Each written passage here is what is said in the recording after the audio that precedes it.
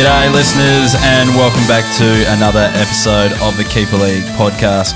We're the AFL Fantasy podcast that doesn't focus on the superstars, we focus on the lesser knowns and the guys that are going to bring value to your fantasy league. As per usual, I am joined by my co-host Case. How are you, mate? A bit sad, Hef. It's a bit sad that the footy season's done and, you know, that this silly little virus has ruined everyone's lives. But apart from that, it's all right. We're healthy. Most likely thanks to this remedy kombucha, I reckon. Yeah, I think so. This it's actually proven to boost your immune system. So yes. The reason why we probably haven't got the corona, the COVID-19 yet is because of this remedy kombucha. Yeah, we're probably going to get it. What'd you think of round one, mate?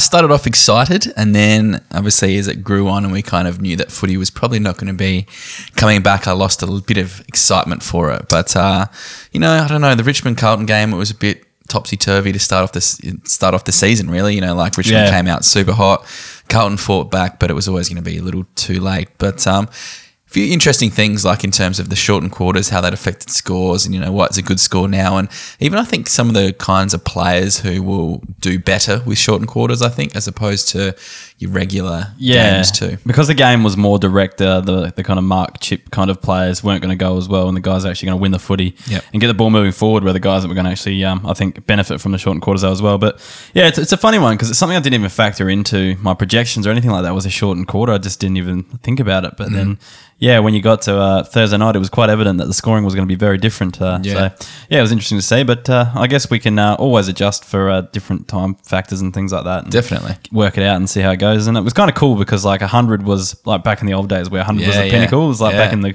2004, 5 when Chris Judd was going around, like he'd usually get 100 each week and that was like the top scorer type thing. So it was kind of old school. So it was good fun to watch it from that perspective, I think. All right, I guess we'll rewind the games, and it's a bit sad thinking about it, really. But feels so long ago now. It does. We'll do a round rewind, and then we'll answer a few questions at the end, and then we're out, I think. Anyway, let's get stuck into the round rewind.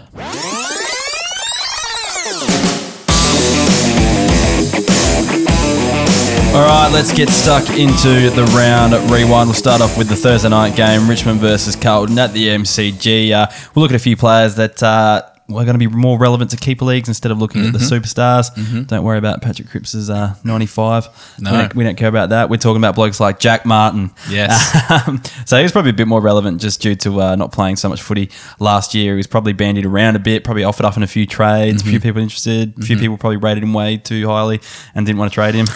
But he actually came through with the goods. It showed off. So 86 points here on the weekend. Mainly played at forward, so there was talk about a bit of a midfield time that he might be spending some bit more time in the middle, but no, it was mainly up forward. Did have a few stints in there, but definitely the forward role was apparent. But he kicked 4 goals, and look, I don't think he's going to do this every week, but he'll be a reasonable player this year. He's definitely capable of that 80 average. Well, if you can kick 4 goals against Richmond, you can probably do it against most other teams. So, you know, if you're playing good footy against good teams, hopefully it's a sign of things to come. But he looked really, really good, and I think hopefully this is the year that he kind of turns that potential on. Yep, I agree. Levi Casbolt was another one who played pretty well. So he had 82 points. My boy. He's your boy. Picked him up late in the draft. He had 16 hitouts, and that was a result of Cruiser going down. Also kicked 2 goals as well. So he's capable of that, every second week or so, 2 goals. Yep. I'm not sure if Carlton actually have a ruckman playing and he's going to get those extra, 16 points. Yep. I'm expecting like around, the 70 average for him.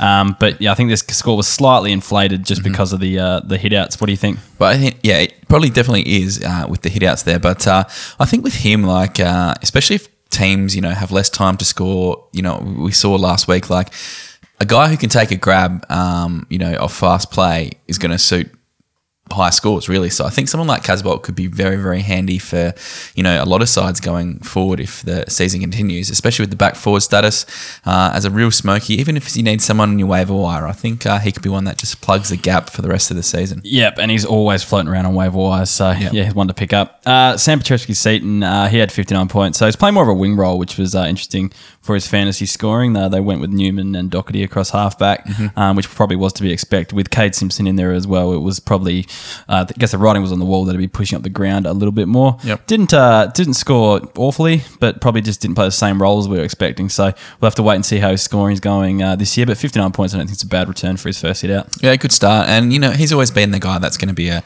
quality over quantity player too. So, what's a 60 basically an 80 really normally? So if he's going at 80-ish for the rest of the season, I think that's pretty good. Will it bump up a lot? I don't think so. I think he's just kind of that 80 to 90 kind of a player, I think. Yeah, I think around the 80 mark anyway, maybe high 70s. He might regress a little bit this season with this role. We'll have to wait and see.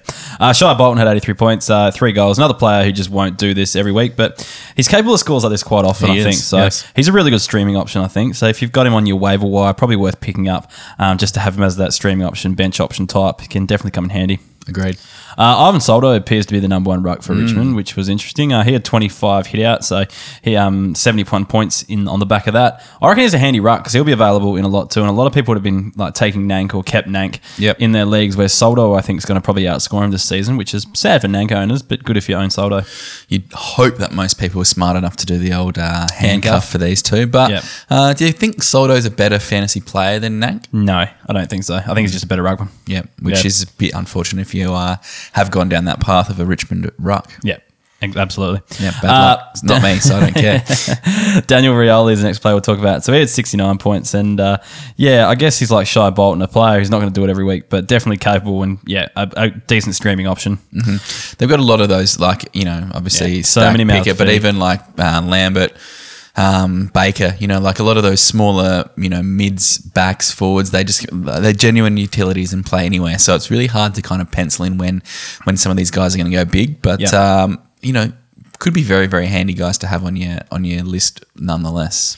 Last player I'll talk about is Josh Caddy for this game, or for Richmond. Actually, no, sorry, I got one more. But anyway, Josh Caddy's the next player we're talking about. So he had 67 points, and he's another player I think that will just be in a lot of waiver pools. I had him on my list at before the trade period. I think I did a nothing trade for him where I just didn't care and just threw him back into the pool. And I think I traded Paddy Ryder for him, who also got traded back into the pool. So I don't know what the point of that trade was. But anyway, look, he gets a little bit of midfield time. So I guess he's going to be slightly relevant. He's not going to be a superstar mid because none of the Richmond midfielders actually are real fantasy superstars. But he gets the time in there. 67 points, that equates to, the 80 mark in a full-time game. Yep. Pretty handy for, one of your last midfield spots, I think. Definitely. Well, he was one that I took in the draft early last year. First round. But obviously he was injured, which did I don't think his season much good. So I think if he's coming into this year fitter, obviously most guys will be able to get their fitness up to a good level with the break. So maybe it's a good sign for caddy owners that he can bounce back to, that kind of 80-ish average forward, which is great. The last player I'll talk about, and how could I forget this guy, Jaden Short. He had 66 points as well. So if that's a full game, that equates to an 83 when your times are by 1.25, which makes up for the time lost on ground. So yeah, he just looks like a fantasy scorer as well. If you're scoring your 80s each week in a full, time game, you're going to be pretty happy with that. And we talked him up all off season. He's kind of the next guy, the distributor from the halfback line, next in line for Richmond. So if you've got him in your team, you'd be pretty happy, I think, Kate. Definitely very happy. Right, yes, the Bulldogs and Collingwood game. So I watched this on the Friday night. Kick off with some Dogs players. Bailey Williams kind of has proved me wrong. He played a pretty solid game on Friday night. He's one of your boys, Case. He is one of my boys. I'd kind of disowned him over the last bit, but I did pick him up in our draft, so he's back on my love list. And I thought he actually looked pretty good and played a reasonably fantasy relevant role. Now, across half back, pushing up onto the wing, looked good. I think that he can kind of get back to those numbers that we thought he might have scored last year. I think there's a role for him in that dog side now. So obviously it's kind of blokes like Matt Suckling have kind of gone to the wayside a bit for someone like Williams to come in and play that role. But I think if you got him on your list, I think he's definitely worth fielding most weeks if the Dogs continue their way. Yeah, he kind of, I guess, left off where he kind of, picked up to where he left off from the pre-season, because we saw that in that second game against Port Adelaide where he was coming off halfback, and actually I think he racked up an 80 in that March series game. So, I think he's definitely going to step up this season. I don't know how big he'll go, but I wouldn't be surprised if he goes around this, high 60s mark, which equates to the 80, 85 kind of mark. Which is awesome for a defender. Definitely. Speaking of defenders, Alex Keith, he was absolutely dominant for the Dogs across the half-back line. Took 9 marks, was a genuine intercept king, so notched up 71 points, which is a pretty damn good score when you times that by 0.2, 0.25 or whatever it is. I think he could be a really handy one to pick up off the waiver because the way that the game's going, the ball's getting bombed forward a bit quicker out of stoppages, etc. I think Keith's one he's a fantastic intercept mark, and I think potentially how the game might flow with how it looks now, he could be one that just kind of steps up.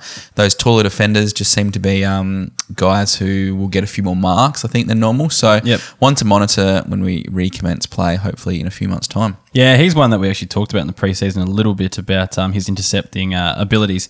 So yeah, I don't think I wasn't super surprised by the way he played, but the fantasy scoring I think surprised me just a little bit as well. So those 9 marks were pretty vital when he's scoring. I think he's capable of that quite often. For sure. I just want to touch on Josh Bruce and Aaron Norton. How'd they go, Coach? Real dogs of days. Bruce had 33 and Aaron Norton had a 6, which is absolutely amazing because he was basically out there most of the game. Yep. For me, hate to say I told you so. Shush. I'm just going to say, don't stress if you are owning them. The Dogs' ball movement on Friday night was genuinely atrocious, and they're going to bounce back, the Dogs. Collingwood are a very, very good side. I think a bit of time off for Aaron Norton because he kind of came in off basically no preseason will do him a world of good. So don't get too worried. Don't sell your chickens with Bruce and Norton. I think they'll still be very serviceable once the season commences. They'll bounce back in 2 months' time. I'm sure. Yeah, they will. Yeah, I'm sure. They'll be reeling on the back of that performance. And they can probably double their scores. Yeah. I reckon they could easily double their scores. I'm just kind of making the point of how frustrating it is, like you're looking forward to them bouncing back in 10 weeks' time. Yeah, that's true. If it is that. Yeah. John Noble for the Pies, kind of our chat over the preseason was vindicated by his game. 67 points there. Looked really good, used the ball pretty well. They feed it to him as well, which is great to see. I think his scores are just going to keep improving throughout his career. So I think he's one you kind of want to grab while you can. He's one that was available in the draft for quite a few rounds, and I was always thought of picking up, but you're just not sure whether that, I guess, at the end of last year, the Marsh series form, will it translate? Will he... even though he looked good, it was still in my head, is he best 22? Actually, still best 22. But I think he proved that on the weekend, But it still kind of wasn't confirmed in my mind, I think, and it was only till round 1 and saw him play, I think that was confirmed, but by then it's too late and he's drafted to another team. Yeah. But anyway. If he's around, grab him off the waiver. Speaking of guys who might be on the waiver, Brody Myercheck had 3 goals, 8 marks and 82 points. I think he could be in for a great 2020. I think he's he just always flies under the radar, always does the right thing, always takes a few marks, kicks a few goals, and I think he's one that's very underrated. If you are lacking forwards in your team, one that you should look at for your waiver wire pickups before the season recommences. Yeah, he always seems to pop up with at least a 70, which is super handy. Mm-hmm. Like, he doesn't look like he should be a fantasy type because he's not really a key forward, but he doesn't really play like a small forward either. I guess he plays like a centre-half forward role, but I don't know, he just doesn't look like someone who should score well, but he just does. Just keeps popping up, kicking goals, taking marks. Genuine under-the-radar player. Yeah, for sure. Rightio, on to the Bombers and Freo. So it's very unfortunate that the season finished because we were basically going to win the grand final. 1 win, 1 game. What do you mean? You're not even top of the ladder like Port Adelaide are. Yeah, but they played a easy team. Fremantle are a very, very tough team, especially on the road. Yeah, definitely. I don't know how you beat them.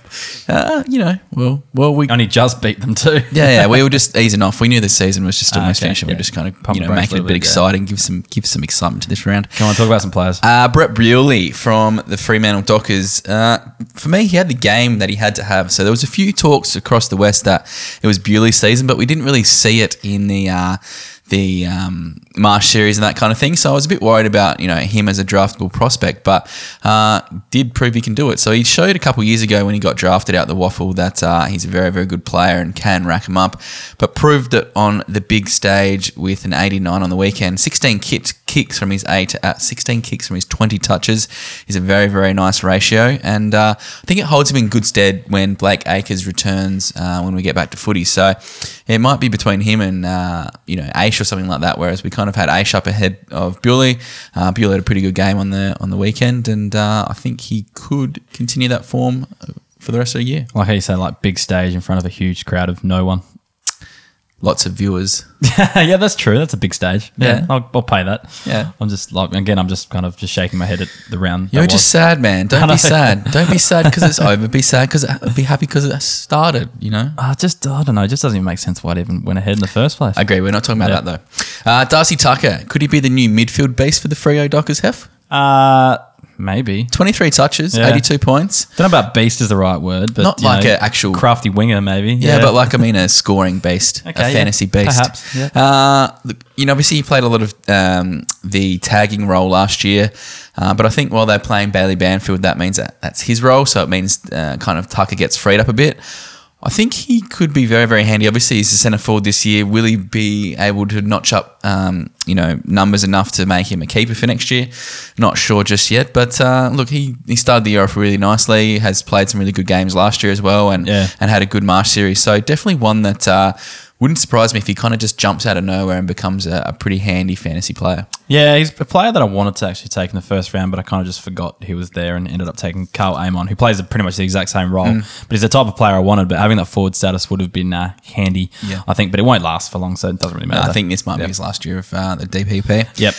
Andrew Brayshaw just sucks, doesn't he? He doesn't suck, but he wasn't good. He was bad, and he lost the game for him he numerous missed times. 2 open goals. If he would have kicked those goals, his score would have been maybe okay.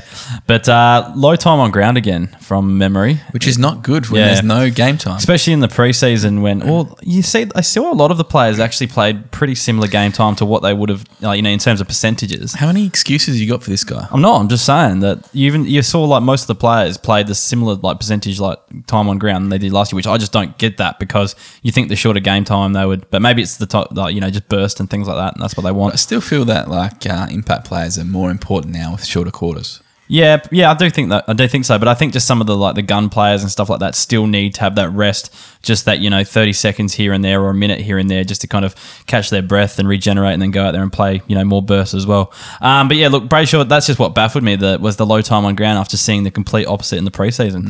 So come on, just give him a run, really. Come on, J-Lo. Yeah, let's do it. Kyle Langford, could he be a steal? He looked to slim down a bit and played pretty well, almost to the detriment of Darcy Parish, whose score was stinky. But look, he was pretty solid. 82 points as a DPP centre forward is very nice from him. I hyped him up last preseason, and he really disappointed in 2019. But I think he could be on the way back and could be a reasonably serviceable player. I don't think he's ever going to set the world on fire in terms of scoring or footy. But if he's taking some points off Darcy Parish, that's not good for those owners. I would have been more keen on him if the season continued, because if it does continue, you're going to have blokes like Heppel back, and the other players will have actually had a few months worth of running and stuff like that. So that puts his spot probably in a little bit of jeopardy. I tend to agree. But yeah, if straight up, he was probably one of the better players for sure. Jakey Stringer kicked 2 goals, 3, and had 73 points. I think these kind of burst players, the guys who have historically kind of been impact players, I think they're going to be a bit more important with the shorter game time. I think they'll play a bit more on ground, and maybe not necessarily on ground, but they'll be in the midfield a bit more. And I think someone like Stringer might be potentially a bit more fantasy relevant with the shorter quarters going forward. Could be a bit of a smoky for your F4, F5. Will definitely be best 22. Just be interesting to see what happens when we resume and Essendon kind of make their way back to full strength. You've got BZT written here for the next one. Who the fuck is that? Zerk Thatcher. Is that Zerk Thatcher. Okay. Brandon Zerk Thatcher. He was salary capped hype in the preseason, so I feel sorry if anyone actually bought into that. It's all Mason Redman, Jordan Ridley, and Adam Sard for the Bombers backline. I don't think you're going to get any points out of BZT or Aaron Francis. So apologies if you got caught up in the salary cap hype of BZT, but you want Redman or Ridley, I think. It says Redmond 2G 4P, because you don't have a little segment here on him. No, I don't. It's just 2G, all the Bombers defenders were just absolutely ham. They all scored bananas. Yeah, I can't talk about all of them. Ridley was really good. He finally kind of lived up to that Marsh hype, and then Redmond was just everywhere. So yeah, he looks like he's going to be a gun. Redmond's the one you want, and which I have him. Yep. That's just theft. I can't believe you did that to that guy. Nick Nat for Mason Redmond. Unsuspecting Steve. I really played it up as well. I was like, is Redmond the best you can do? All right, I'll take it. Absolute thief. All right, did you look at this game or me? I can't remember. You did. I actually watched a bit of it. No, so did I actually. Yeah, I watched every game, I think, pretty much, except for the last one, because I went for a walk and just, It's like that. It's like that meme when there's from Narcos where Pablo Escobar is like just kind of walking around his house in isolation. That's basically what it was during that last game. I was just having a quiet think to myself. Anyway, let's talk about a few players from Sydney. So Sam Naismith, he's clearly the number one ruck for Sydney. He had 78 points. Beat O'Brien in the hitouts as well. So I don't know, maybe trading away the big source wasn't great for Crows, but that doesn't really matter for fantasy. Yeah. Look, 78 points for a ruckman. I think he's one of the top 5 ruckmen. I know that because I did the breakout track. I think he's second, maybe. Can't remember. Brody Grundy obviously won. Yeah. Can't remember any other rucks that scored high. I'm sure there was one out there though. But anyway, so yeah, he's doing quite well at the moment. So I think having him fully fit and able to play each week for the Swans is going to be good for them. Sure. Tom Papley, he had 79 points. He's just playing the same role as he was last year. Nothing really new there. But I think this year, if we do get to continue, he's going to have a big year because he wants to boost that trade value. Sydney wanted a number one pick, a first round draft pick for him, and Carlton didn't think he was worth that. Yep. And I think he's going to be playing this year to make sure he is worth that. So yes, he can reward Sydney, but then also make his way to Carlton next season. I still think he's actually a pretty good player. Yeah, I do too. Yeah. I think you could even get a bit of midfield time out of him as well, maybe at Carlton as well. So for sure. Could be pretty handy there. Oliver Florent, he just continues to improve. 72 points, playing that same wing role. I reckon he's going to be okay. I don't think he's going to be 100 plus average like some people are expecting, but could be that kind of 80 to 90. He was impressive though. Type midfielder. Yeah. Callum Mills, he had 72 points. He just didn't look like a scared lamb for a change. He actually was pretty composed across that half back line. Yeah. I've got some renewed faith in him, I think. Look, I think everyone was kind of talking for so long about this midfield time he was eventually going to get. That dream's over, I think. So he's just locking down that back row. 72 points, so there's nothing to sneeze at. That's around the 90 mark or something like that. He did it well. He was. I hate that quarterback term, but a bit of a general back there, like, and not the kind of free flowing, Jake Lloyd run style game, but like the mark, kick, short stuff. He was doing it very well and organising everything nicely from the back line. Don't get me started on Jake Lloyd and Jordan Dawson for that matter. Sam Gray, one of my old Port boys, he had 70 points, and he's always been a pretty good scorer, but he's an awful player. You can't say that just because he left. No, I thought that boy. He was like a most hated player. One of those players that you just wonder, why is he still in your side each week? And I think the first goal that absolutely, we even talked about this in the preseason, but that first shot at goal where he was about 20 metres out and didn't make the distance and sprayed it across the face. Like, it was just summed him up in one kick, I find. So, we talked about it. He just can't kick over a jam tin, and that's still true. He hasn't really worked on those leg muscles over there at Sydney. So, they're only small legs. Almost missed a goal from the square as well. So he had a free kick in the top of the square and only just snuck it in. So, look, because he's a good scorer, I hope he does remain best 22 because he's handy fantasy score. But the way he plays, he's got great endeavour and he attacks the ball well, but his skills are just atrocious. So I wouldn't be surprised if he does find himself out of the side, knowing the way Horse picks his side. But while he's in, he's a good scorer, so he's worth having. Jordan Dawson, God damn you! Look, he had 62 points, so it wasn't too bad. It's very late. But he really built his score late. But the thing that annoys me the most is it's just obviously affecting Lloyd as well. They're just not going to go big together. I don't think you're going to get one or the other, and it sucks when you own both of them. So it's just bad luck. As a Callum Mills owner, I'm so happy. He just needs to go into the midfield. It's his best position. Get him in there. No, they've got too many guns in there now. Yeah, and I don't know if he's got the tank to do it either. Lockie Murphy, one of the better fantasy scorers for the Crows. There wasn't too much to write home about. He has 64 points. I wouldn't expect this every week from his type. No. Put up some good tackle numbers though. He puts them up actually, quite frequently. I think he had 11 in one game last season. So he does kind of build them up through tackles. So when he's getting those, he will score okay. But look, I wouldn't expect him to do it every week. And Rory Atkins had 63 points. Look, he had stints on the wing and half back. Look, I like his role fantasy-wise this year, K's, because if he does play that bit of midfield time and does kind of float on the half-back line too, I think he's going to be a decent scorer. Someone I really wouldn't have banked on actually being fantasy relevant, but he might be this year. He's got the DPP. Do you reckon he'll keep it? I know it's only one game, but it might all we have to be to go off with. Yes, I think he does, because it was it was like a 60-40 split, I think. So, yeah, that's fine. You watched the GWS versus Geelong game because you knew I'd be watching the Port game, didn't you? I did. I sacrificed watching my boys, Bose, Rao, all of these favourites. guys. Yep. Yeah. All right. This is what I do for the pod, what I did for the pod. Yeah. Yeah, which and it was an okay game. GWS were way too good for Geelong. Harry Perryman, he was super impressive. All aboard him. Looked absolute class. 20 touches, 4 goals, 86 points, was everywhere.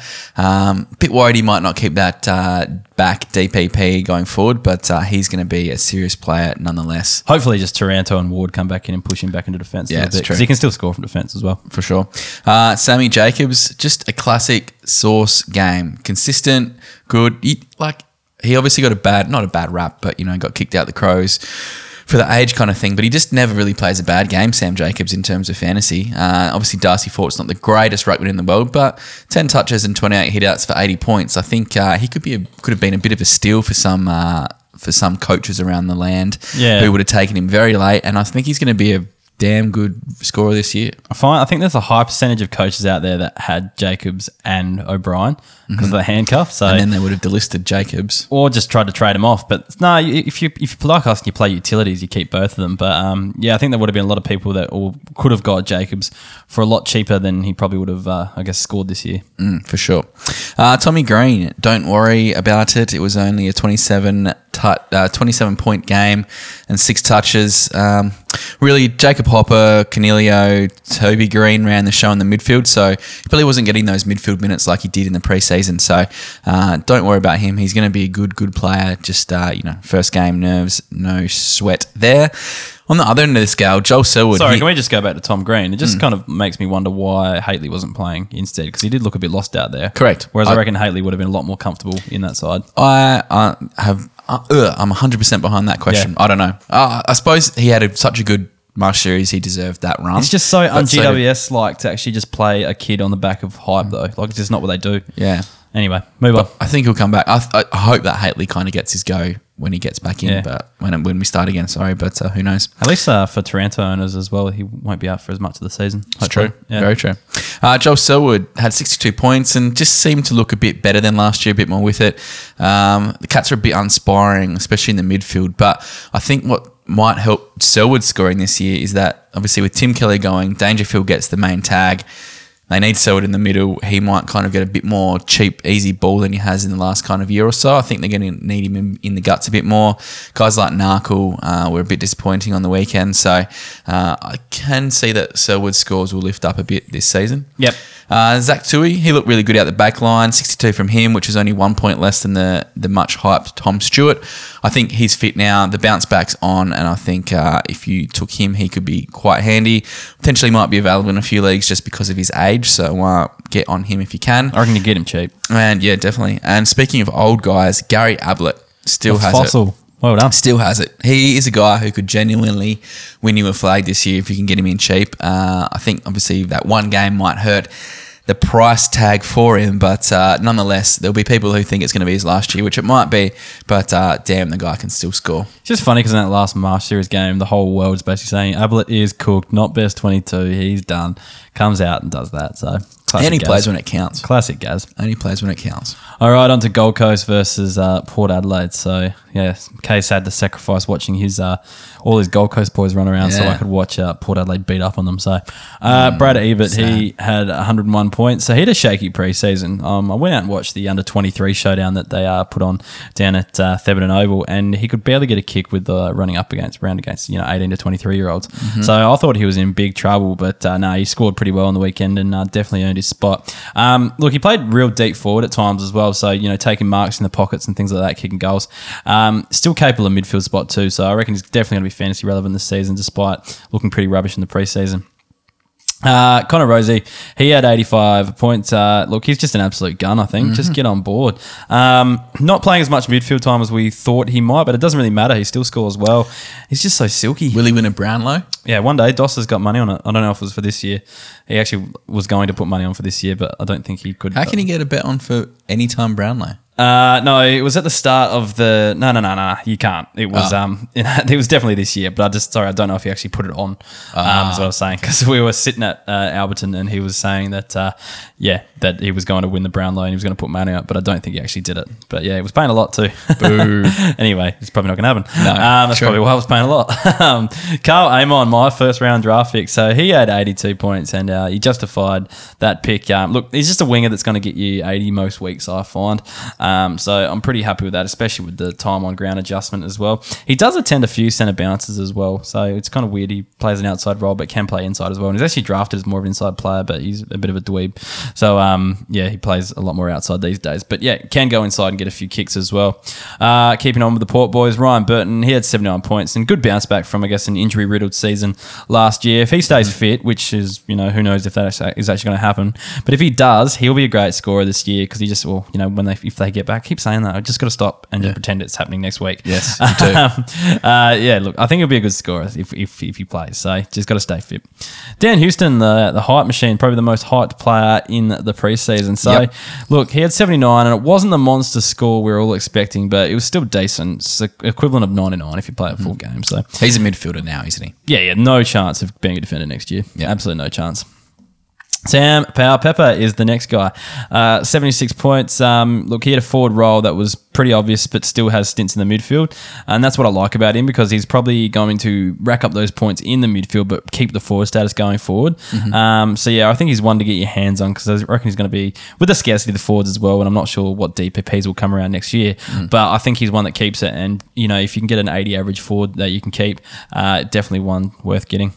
And last for the Port boys, Justin Westhoff. Is this every points. 22 Port players you've gone through? Well, did you know that Port Adelaide no, that's not. But Port Adelaide are one of the best fantasy scoring sides. So there's always from guys, one game? No, but last year as well they were. Like as a team total, they were right up around the mark. So it probably goes why they and there's a really good spread of points in this game as well. I guess it's just high possession they play, which is frenetic pace and that sort of stuff. So electrifying, really exciting. Best team in the comp to watch. They are. Well, they're the best team in the comp. So save Ken. Is it hashtag save Ken? Look, I think he's got you to a minor premiership. Yeah, basically. I think you just got to call the premiership now. I think if it stops. So Port Adelaide are the flag winners and Justin Westhoff is a premiership ruckman in that. So well done. He had 69 points. Nice in that one. But look, the backup role there was pretty clear. So I think they're going to run with that instead of Laddams this year playing. And that's pretty handy if you own him because having forward status, which DPP as well, which can sometimes come in handy in the midfield, I think he's going to rack him up. Well, not rack him up, but, score well. If he gets those hit-out numbers that he was on the weekend. Ben Ainsworth had 74 points. You've got to be happy with that return, I think. And as a forward, he's going to be super handy this year. Just a guy who looked like he's been on the verge for ages and just couldn't get the body right. Finally gets his body right, and the season shuts down on him. But look, as a forward, he's going to be handy. Probably won't keep it next season. He only had 3 touches inside 50, I think it was. Looks class, though. I'd keep him as a midfielder. Oh, definitely. Yeah. He's worth the pump. And speaking of class midfielders, Matthew Rao, so he looked really good. Not bad for his first hit out, 64 points. I think he's only going to get better with that as well. I think that equates to 80 if you adjust that. Yeah. So, yeah. And another one of your boys, Jack Bowes, he had 62 points. But what was interesting is he continued that defender role. So I think that's going to be pretty good for fantasy coaches. And I think he will continue that role, win his back status back sometime this season and continue it next year. Question for you that you probably don't know the answer to. If the season gets called off at some stage, how will they readjust, do you reckon they'll take Marsh games into account as in terms of where they were playing? I have no idea. I don't think the AFL doesn't know this answer to this question yet. Yeah. So it's a tough one. I'm not sure what will happen. I think you just reload. I reckon you just go with the exact same as what you did last year. What do you do with like fantasy prices in Classic and stuff like that? So it's crazy. Does Doherty still get the discount? Like, does Ward still get the discount? It's crazy. Anyway, let's move on to the next game. I think this was one of mine as well, was it? Yes, it was. Yeah, cool. So North Melbourne versus St Kilda there. So Jai Simpkin, he had 89 points and he was split between midfield and forward. So he's just another player I like the look of. I guess given the age profile as well, he's kind of one that you want in your keeper league teams. Looks like he's improved a fair bit as well. I'm not sure if I guess with Zeeble being out, what that will do for his scoring. But it looks like Zeeble now won't miss a game if we do go back on time. So, or if you don't go back at all, so it'd be fine. I think he's a gun. It's just that he's always been a handballer, which has been his issue. But I really do like him as a player. I think he's very, very classy. Yeah, if he kicks a few snags, that makes up for the lack of kicking, though. Big time. Taron Thomas, he only had 55 points, but I seriously rate this kid. Like, he just looks like good with the pill in hand. So I'm not sure if he'll improve his scoring, but he gets midfield time as well, takes a few centre bounce tendencies. So, look, I'm happy with that. If you can get your hands on him, wait for his 3rd or 4th year breakout. Which is next year. As a 2nd year player, he's not going too bad. Yeah. Dan Hanbury had 78 points, moving on to St Kilda now. He's going to be one of the more reliable St Kilda midfielders, I think. I don't know, even though the injury history and, all the rumours that fly around about the guy. But, look, he just looks class in that St Kilda midfield. The worst thing for me is just he affects Seb Ross, his scoring, so that just hurts a bit. But poor half. Yeah, I know. One of my boys that, my premiership captain, actually, from a couple of years ago. Oh, well. Dean Kent had 76 points. He gets thrown around a lot as kind of, he looks good one week and then he'll be rubbish the next one. Everyone kind of talks about him because he looks okay. Yeah. I can't believe he's actually playing. Yeah, I know. It's crazy. But anyway, he had the high half forward role. He pops up, kicks goals. And again, one of those players that you wouldn't expect this every week, but yeah, pops up. Can be a handy streamer. Like, he's a type of player that you'd pick up with your last pick in the draft to hope he just plays and pops up every now and then. I wouldn't jump on him in a waiver wire just yet because, I don't think he's genuinely best 22 going forward. No, but as you said, a streamer for sure. Yep. Dean Kent, sorry, I just talked about Dean Kent. Paddy Ryder, 68 points. So he spent a lot of time in the ruck. It's pretty much 50-50 split. So this is going to affect Marshall's scoring more than everything. For a bloke who would have been undervalued, I think, this season, and thinking he was going to be stuck up forwards, probably not the case. So it looks like they've generally recruited him to actually, share that ruck load. So that means hit out numbers. That means increased fantasy scoring. So Paddy Ryder, I think you could do a lot worse, especially with the ruck forward status. Oh, yeah. Hawthorn v Brisbane. So Zach Bailey for the Lions. I thought he looked really solid. His scoring probably wasn't quite there, but I think he just looks a bit of a player to me. He provides a bit of run, uses the ball reasonably well, had 51 points, and I think if he can kind of get a full season in when we get back to it, I think by the end of the year he'll be a fair player, especially if that Lions half-back line. So if you can kind of wrangle him from someone in the meantime, go for that. Another guy who I'm going to welcome to the Key Forward fan club, it's Eric Hipwood, 80 points, 16 touches for the big boy. As if he wasn't in there already. And 3 goals. He hasn't delivered. Now he's part of my group. Say, you talk about him a fair bit. I haven't talked about Hipwood for ages, man. Sorry, last year you were going off on this guy. Yeah, but I think this is his year this year. So you said that last year. But I mean it in 2020. It's a bit of a coming of age for Eric. So looks like he has it all together, I think, is what I'm looking for there. But if you're getting 16 touches as a key forward, I think that means you've got a good work rate. He's got that athletic kind of body, and I think he's going to be a hell of a player in a year or two. As far as key forwards go, he's the type that you want because he's that athletic type that could potentially, push up the ground a little bit more and just, increase his chance of getting a few more kicks. So, I don't mind it. I just don't think he's going to be. I just don't like key forwards. You know that. I kind of feel that key forwards could be very handy this year. So do I now. Yeah. Just looking at how direct the game was, especially players like Jack Rewald, who's always around the mark, around that 70 type mark, that can be pretty handy. But yeah, looking at how direct they were playing, it was quite good. I think the shorter game time, more direct, and I actually feel that players won't be pushing up the ground as much anymore. Yeah, I don't know. There was still like a fair bit of zoning stuff. Of course there was. Yeah. But I still feel that there was a lot more just quick bangs forward. And if these guys can, get their tank going, they were breaking the zone a lot better because they were moving the ball so quickly. I think. Yeah. For the Hawks, John Segler, definitely the number one ruckman. 28 hitouts for him. Probably did a bit less around the ground than he normally does, but still solid enough for 56. So I think if you've got Big Boy, he's been relegated to genuine fullback duty, so bad luck there.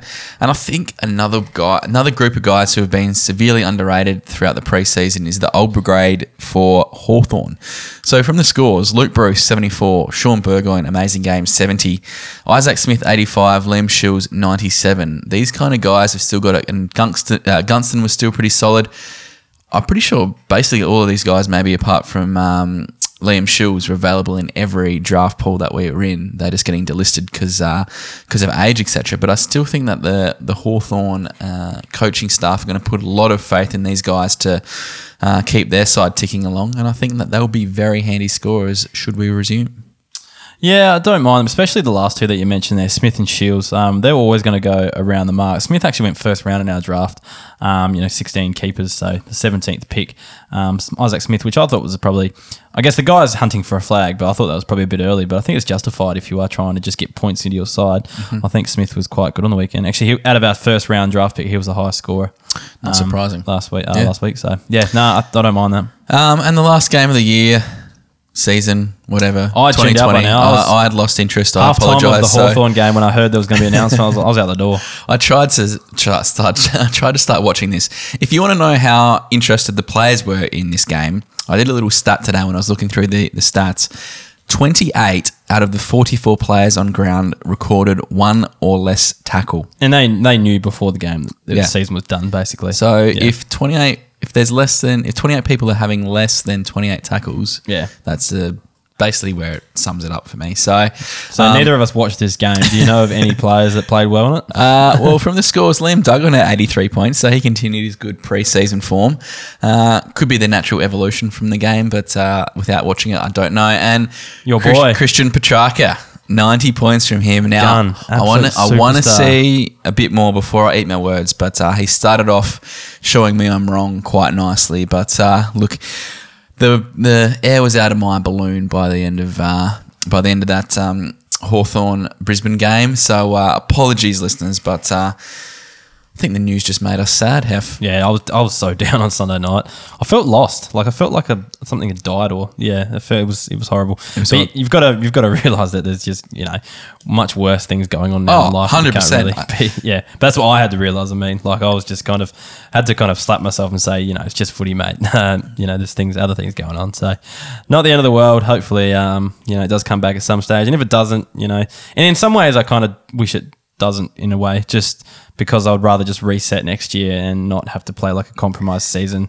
Be good for all my stats and I don't have to adjust everything next year as well. I just don't understand how they think they can play the rest of the season and go up till December or whatever like that. They just won't play at the big grounds. They'll play at Skills Stadium. They'll play at suburban grounds. They'll play night games. They'll play every night of the week. They won't play during the day because it'll be too hot, I guess. And that's just the way they'll do it. And it'll be shortened 18. They can smash it out in, I guess, probably under 18 weeks, 15 weeks or something like that. And then, I don't know. It's an interesting take. Like if you're playing every night of the week, for example, you kind of get that Big Bash feel about it, and Big Bash, kind of loses its appeal after a while, especially if you're playing another 16 weeks of football. It's I guess the difference is that this won't be normal. It won't be like this every year. True. Big Bash is like that. And I think if they did it, the first couple of years of the Big Bash, everyone watched it. So I don't think there's any concerns there. That's true. It's just going to be very different. So in some ways, I kind of just want to wipe this one off the record. Wipe last week off too, so it doesn't fuck with stats and numbers and stuff like that for my projections and breakout tracker and stuff like that.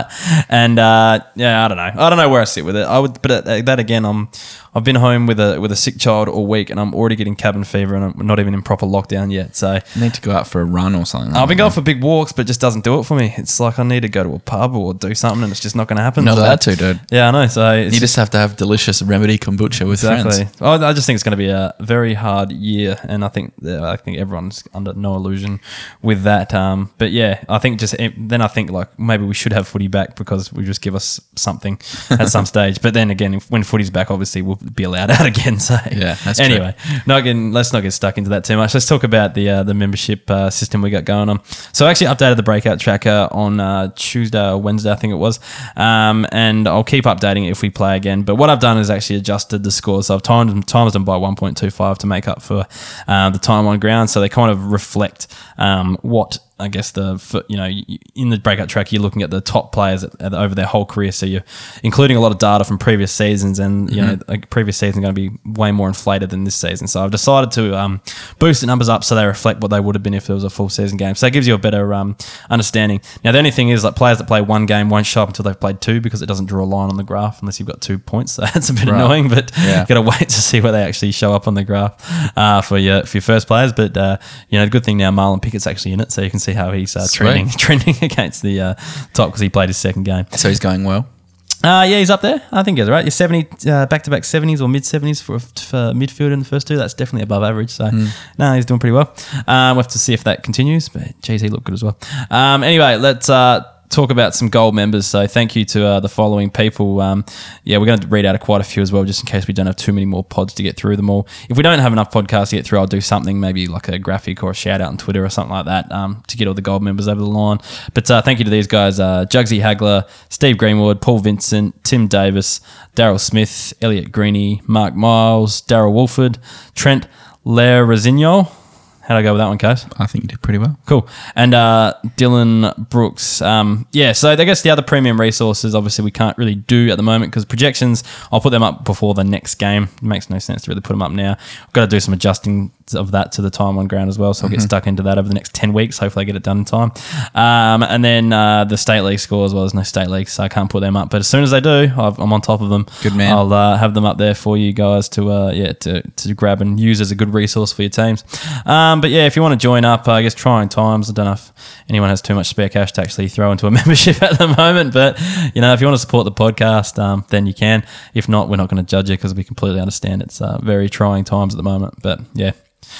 All right, Kaz, we've got a podcast review we can get through as well. We do. This is an essay from Soul Z. So this is probably one of the better reviews we've ever had. This is an amazing No review. disrespect to any of the other reviews that we have had, but geez, it's a novel. Do you want to read it out, Kaz? Sure. Love these boys. It's quite clear their love for fantasy footy runs deep, all the way to pick 400 and then some. Kay's doing a podcast with Busted Eardrum is a bit like Dermot Brereton, but probably more like former Bulldog Clay Smith having done an ACL. He wanted to and then did return to the field and completely wrecked it. Thanks, man. That means a lot.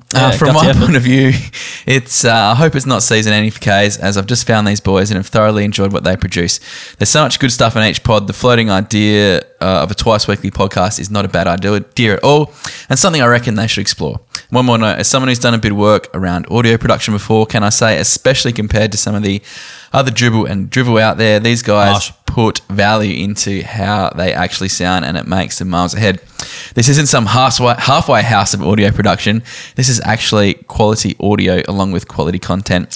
For that, I say thank you and look forward to listening to the boys ahead of the season. That's if we get a season and don't go down with the coronavirus. Cheers, boys. Thank you very much, Sal. That's a great review. Awesome review. You'd hope there'd be half decent audio quality when you've got like a trained audio engineer and a guy who used to be on one of Adelaide's biggest radio stations on the same podcast. So you'd hope it'd be half decent, but we do what we can, I think. Yeah. We do it for the love. Absolutely. All right, we'll move on to the listener question. So this week we'll play the theme music in a second, K's, but we've got some bit of a mixed bag here, so it should be pretty fun. Good.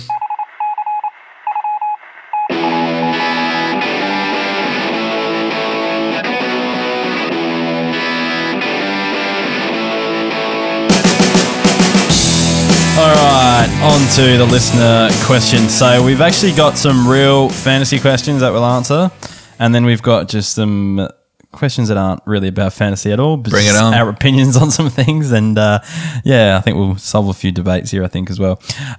Levi Coombe asks, is Bailey Smith the real deal? Oh, yeah. He was amazing.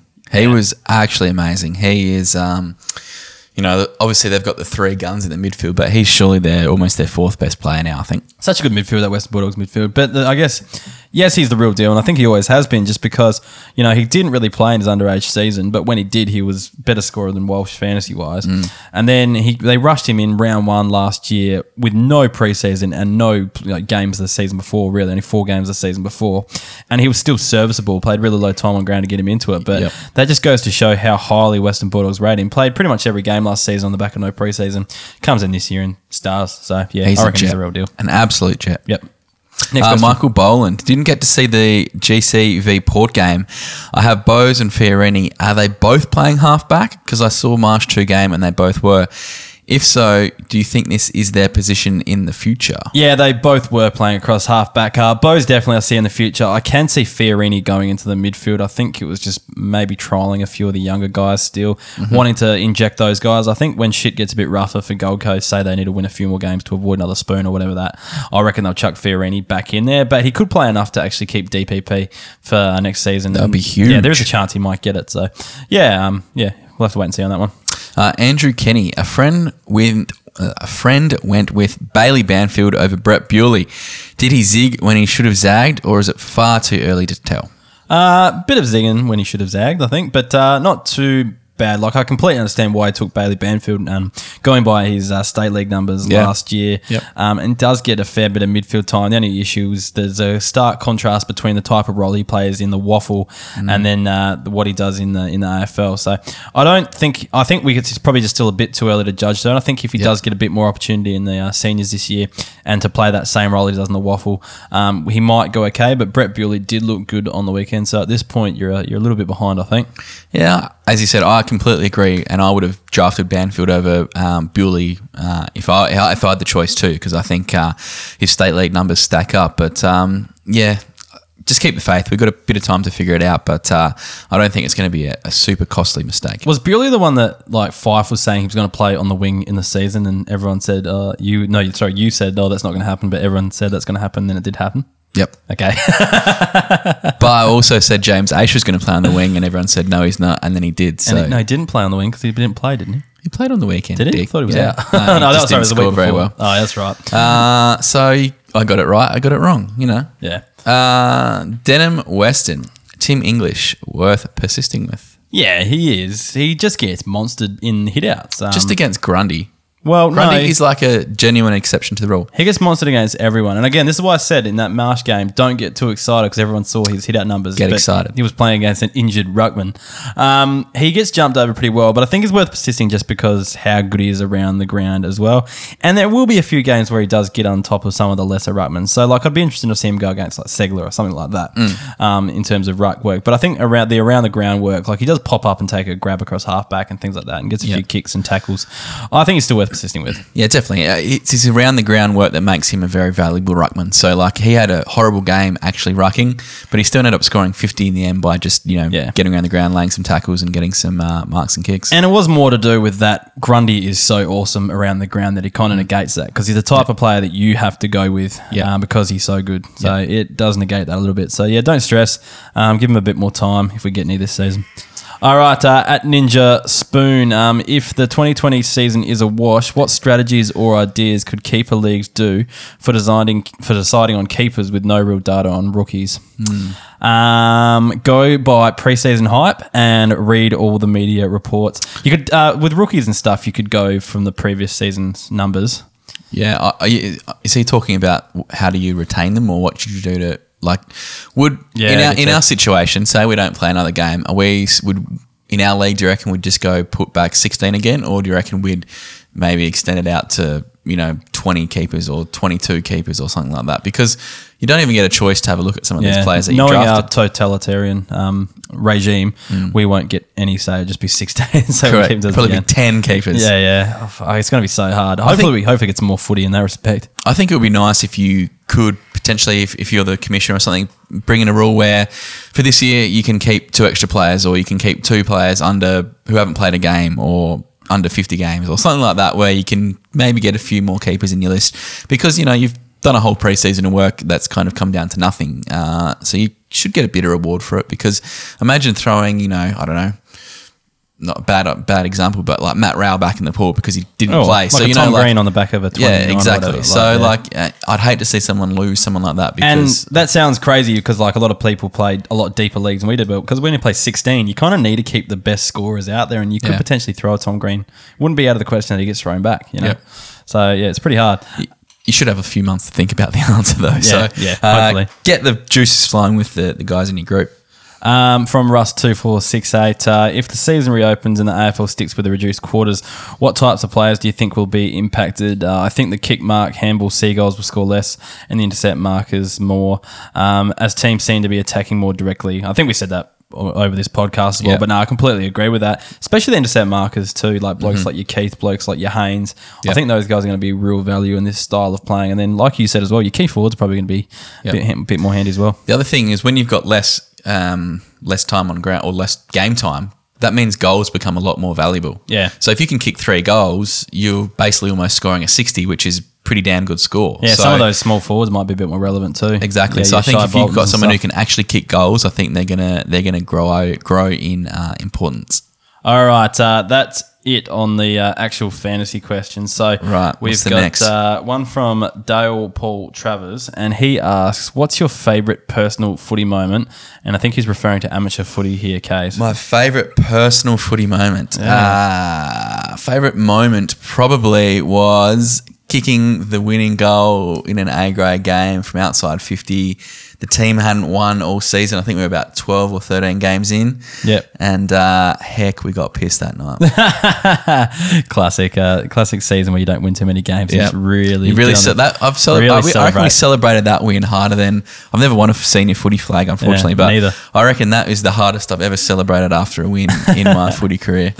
Yeah, I don't know. Wasn't really a highlight player. I've kicked a few bags of 5 here and there, which I was I'd take that. happy with. Winning a couple C grade best and fairest was That's nice. good times. Almost captained a flag, but lost with a kick after the siren by 5 points, so that was pretty hard. But I think K's our under 15s premiership together, Yes, playing yes. for Nuriapa Tigers. That's one of my footy. It's the only premiership. my I've only won. footy premiership too, same. yeah. So playing that together, I think that's my my highlight. I think there, Case. Nice, I like it. Wayne Gartner, pineapple on pizza, specifically speaking to Hawaiian only. Yeah, I like pineapple on pizza. As someone who eats a lot more vegetarian meals, a flexitarian, I guess you'd call it. I don't eat a lot of meat, but I still do eat some of it. I like just throwing everything you possibly can on a pizza. And, when you go to the pizza shop getting a vegetarian pizza, pineapple's always on it. So, yeah, I don't mind it. Hawaiian was my favourite pizza growing up. I loved Hawaiian pizza. Every kid loves ham and pineapple. Yeah. So, and I think from that, I do enjoy a little slice or two of pineapple on a Supreme or something like that. You know at, what is it, the Aussie Pizza House, they have like a chicken Hawaiian. Yep. And it's like white sauce, chicken, and pineapple. And it sounds kind of weird, but it's really, really good. It is nice. Yeah, it's a good pizza. Yep. All right. Keeping on the trend of fast food. So Matthew James Schweitzer, he asks KFC or Macca's? Simple one, KFC. Yeah, I'm KFC as well. At our draft, we actually had KFC as an entree. Yeah, we did. Before we cooked the barbecue. And I don't think I had KFC in about a year. So I just forgot how good it was. Yeah, I'm a big Zinger fan. I think if I had to have another burger, it would be a Whopper. I'm a big Whopper fan from Hungry Ducks. I'm not a massive fan of Macca's burgers, but do frequent them a bit for breakfast goods every now and then. Yeah, right. Look, I don't eat a lot of Macca's, but for me, with KFC, original recipe chicken, there's just nothing better. I've been making my own fried chicken a bit as well, and it's I reckon I've got it pretty close to the, You've got the secret herbs and spices. I've got it pretty close, I reckon, yeah, and it's not really that secret, I don't think, but yeah, a bit of paprika, a bit of onion, a bit of So garlic. you're a brown-haired colonel. Pretty much, yeah. Not as grey, but no, I haven't quite got it. It's a little bit different, but it's pretty good. It's pretty close. It's just a bit saltier than my liking, so I've just got to tweak it a little bit. But yeah, I'm almost there. You'll master it. Yeah, I'll get there. And last question of the night from at Time Miller. What's the deal with all the kombucha anyway? What is the deal with the kombucha? One of our fantastic listeners works for Remedy Kombucha and just said, hey guys, do you want to drink a few kombuchas while you're doing a podcast? And we said, why the hell not? We will take any free shit that anyone wants to send us. So, but I actually really enjoy Remedy. And I think Remedy's pretty happy with the way we've kind of just got around the brand. And the listeners are getting around the brand too. It featured in the Draft Doctors Doss's film clip. And, there's always questions popping up. And people are always paying us out for drinking kombucha instead of beer. But, look, I think, like I said, Remedy are pretty happy with it. So, who knows where it'll go. I'm a big fan of the ginger lemon. I do like that. It's not very sweet. It's probably my favourite. Passion fruit might be next. These are my two if I'm holding them up to the camera. I don't mind the Tepache, and I do really like the blood orange. So me and basically have completely opposite tastes, but that works out well. I don't hate the ginger. It's just like I like ginger beer, and it's kind of just not gingery enough for ginger beer. It's like a little bit less gingery, so that's why I just compare it to that when I drink it. But anyway, when you go to Coles and Woolies to stock up for the upcoming apocalypse, make sure you grab some Remedy kombucha. If I could turn the camera around, you'd see a hoarding of Remedy kombucha over there. There's 5 cartons there, so apologies to it's very un-Australian to hoard things. And you sent the winners out some kombucha? I did. So, the winners, for those, I can't actually remember who they were. But anyway, I can't actually remember. But I sent them on Monday. So, hopefully they've got them. If you have got them, take a few photos, tag Remedy in it. And send us through proof of delivery. Yeah, let's do it. We need to keep Australia post on their game. Exactly. All right, that's a wrap, Kays. So we're going to probably have a week off because we have a lot of shit to sort out. As a teacher, I've got yeah, I got to get ready to put everything online as well as kind of finish off my teaching for the term. And Kay's got a few things to sort out as well. So I do. Yep. So we'll probably have at least 1 week off, maybe a couple more. I'm thinking about just dropping a few random things here and there, random conversations, random videos, random how-tos, tutorials, that sort of stuff, tips, all that sort of stuff. I'll have a bit of time after the next fortnight. I'll have some school holidays coming up. Probably should use those to actually get ready to, teach during the apocalypse, but no, I'll probably just do some fancy football stuff instead. Anyway, so yeah, get around us on our socials. Okay, you got something to say? Yeah, I was just looking at the socials. I've been a bit offline lately, and you tweeted out you were placed into lockdown with one of the Keeper League hosts. Which one do you choose? How many burner accounts do you have? How did you win 55% to 45%? Do you know what? I actually voted on that, and I voted for you. So I'd rather be with you than just by myself. So that's nice. Yeah, but there's only 29 votes. So how many burner accounts? 28. No, I'm 0. I voted for my own account, and I voted for you. Man, the listeners must hate me. Oh, what is it? 55, 45? Yeah. Pretty even split. People just want to know my data scraping stats, and that's probably you're actually that's all it is. Yeah, you're actually a much better resource to be stuck with. Exactly. Whereas, you just have to listen to me talk about Jack Bowes for 14 days straight. They can pick my brains for a bit and learn a few things. But anyway, I don't know what I could teach anyone. That's the truth. Yeah. Anyway, let's wrap it up. Links are in the socials. Get around us on Facebook, Instagram, Twitter. If you're keen to get around the membership and give this podcast a bit of support, then jump on that too. And we'll be back whenever. Who knows? Sometime soon, hopefully. Yeah, it won't be too long, but we'll be with you soon when we think of something to talk about. All right. See you later. Stay safe.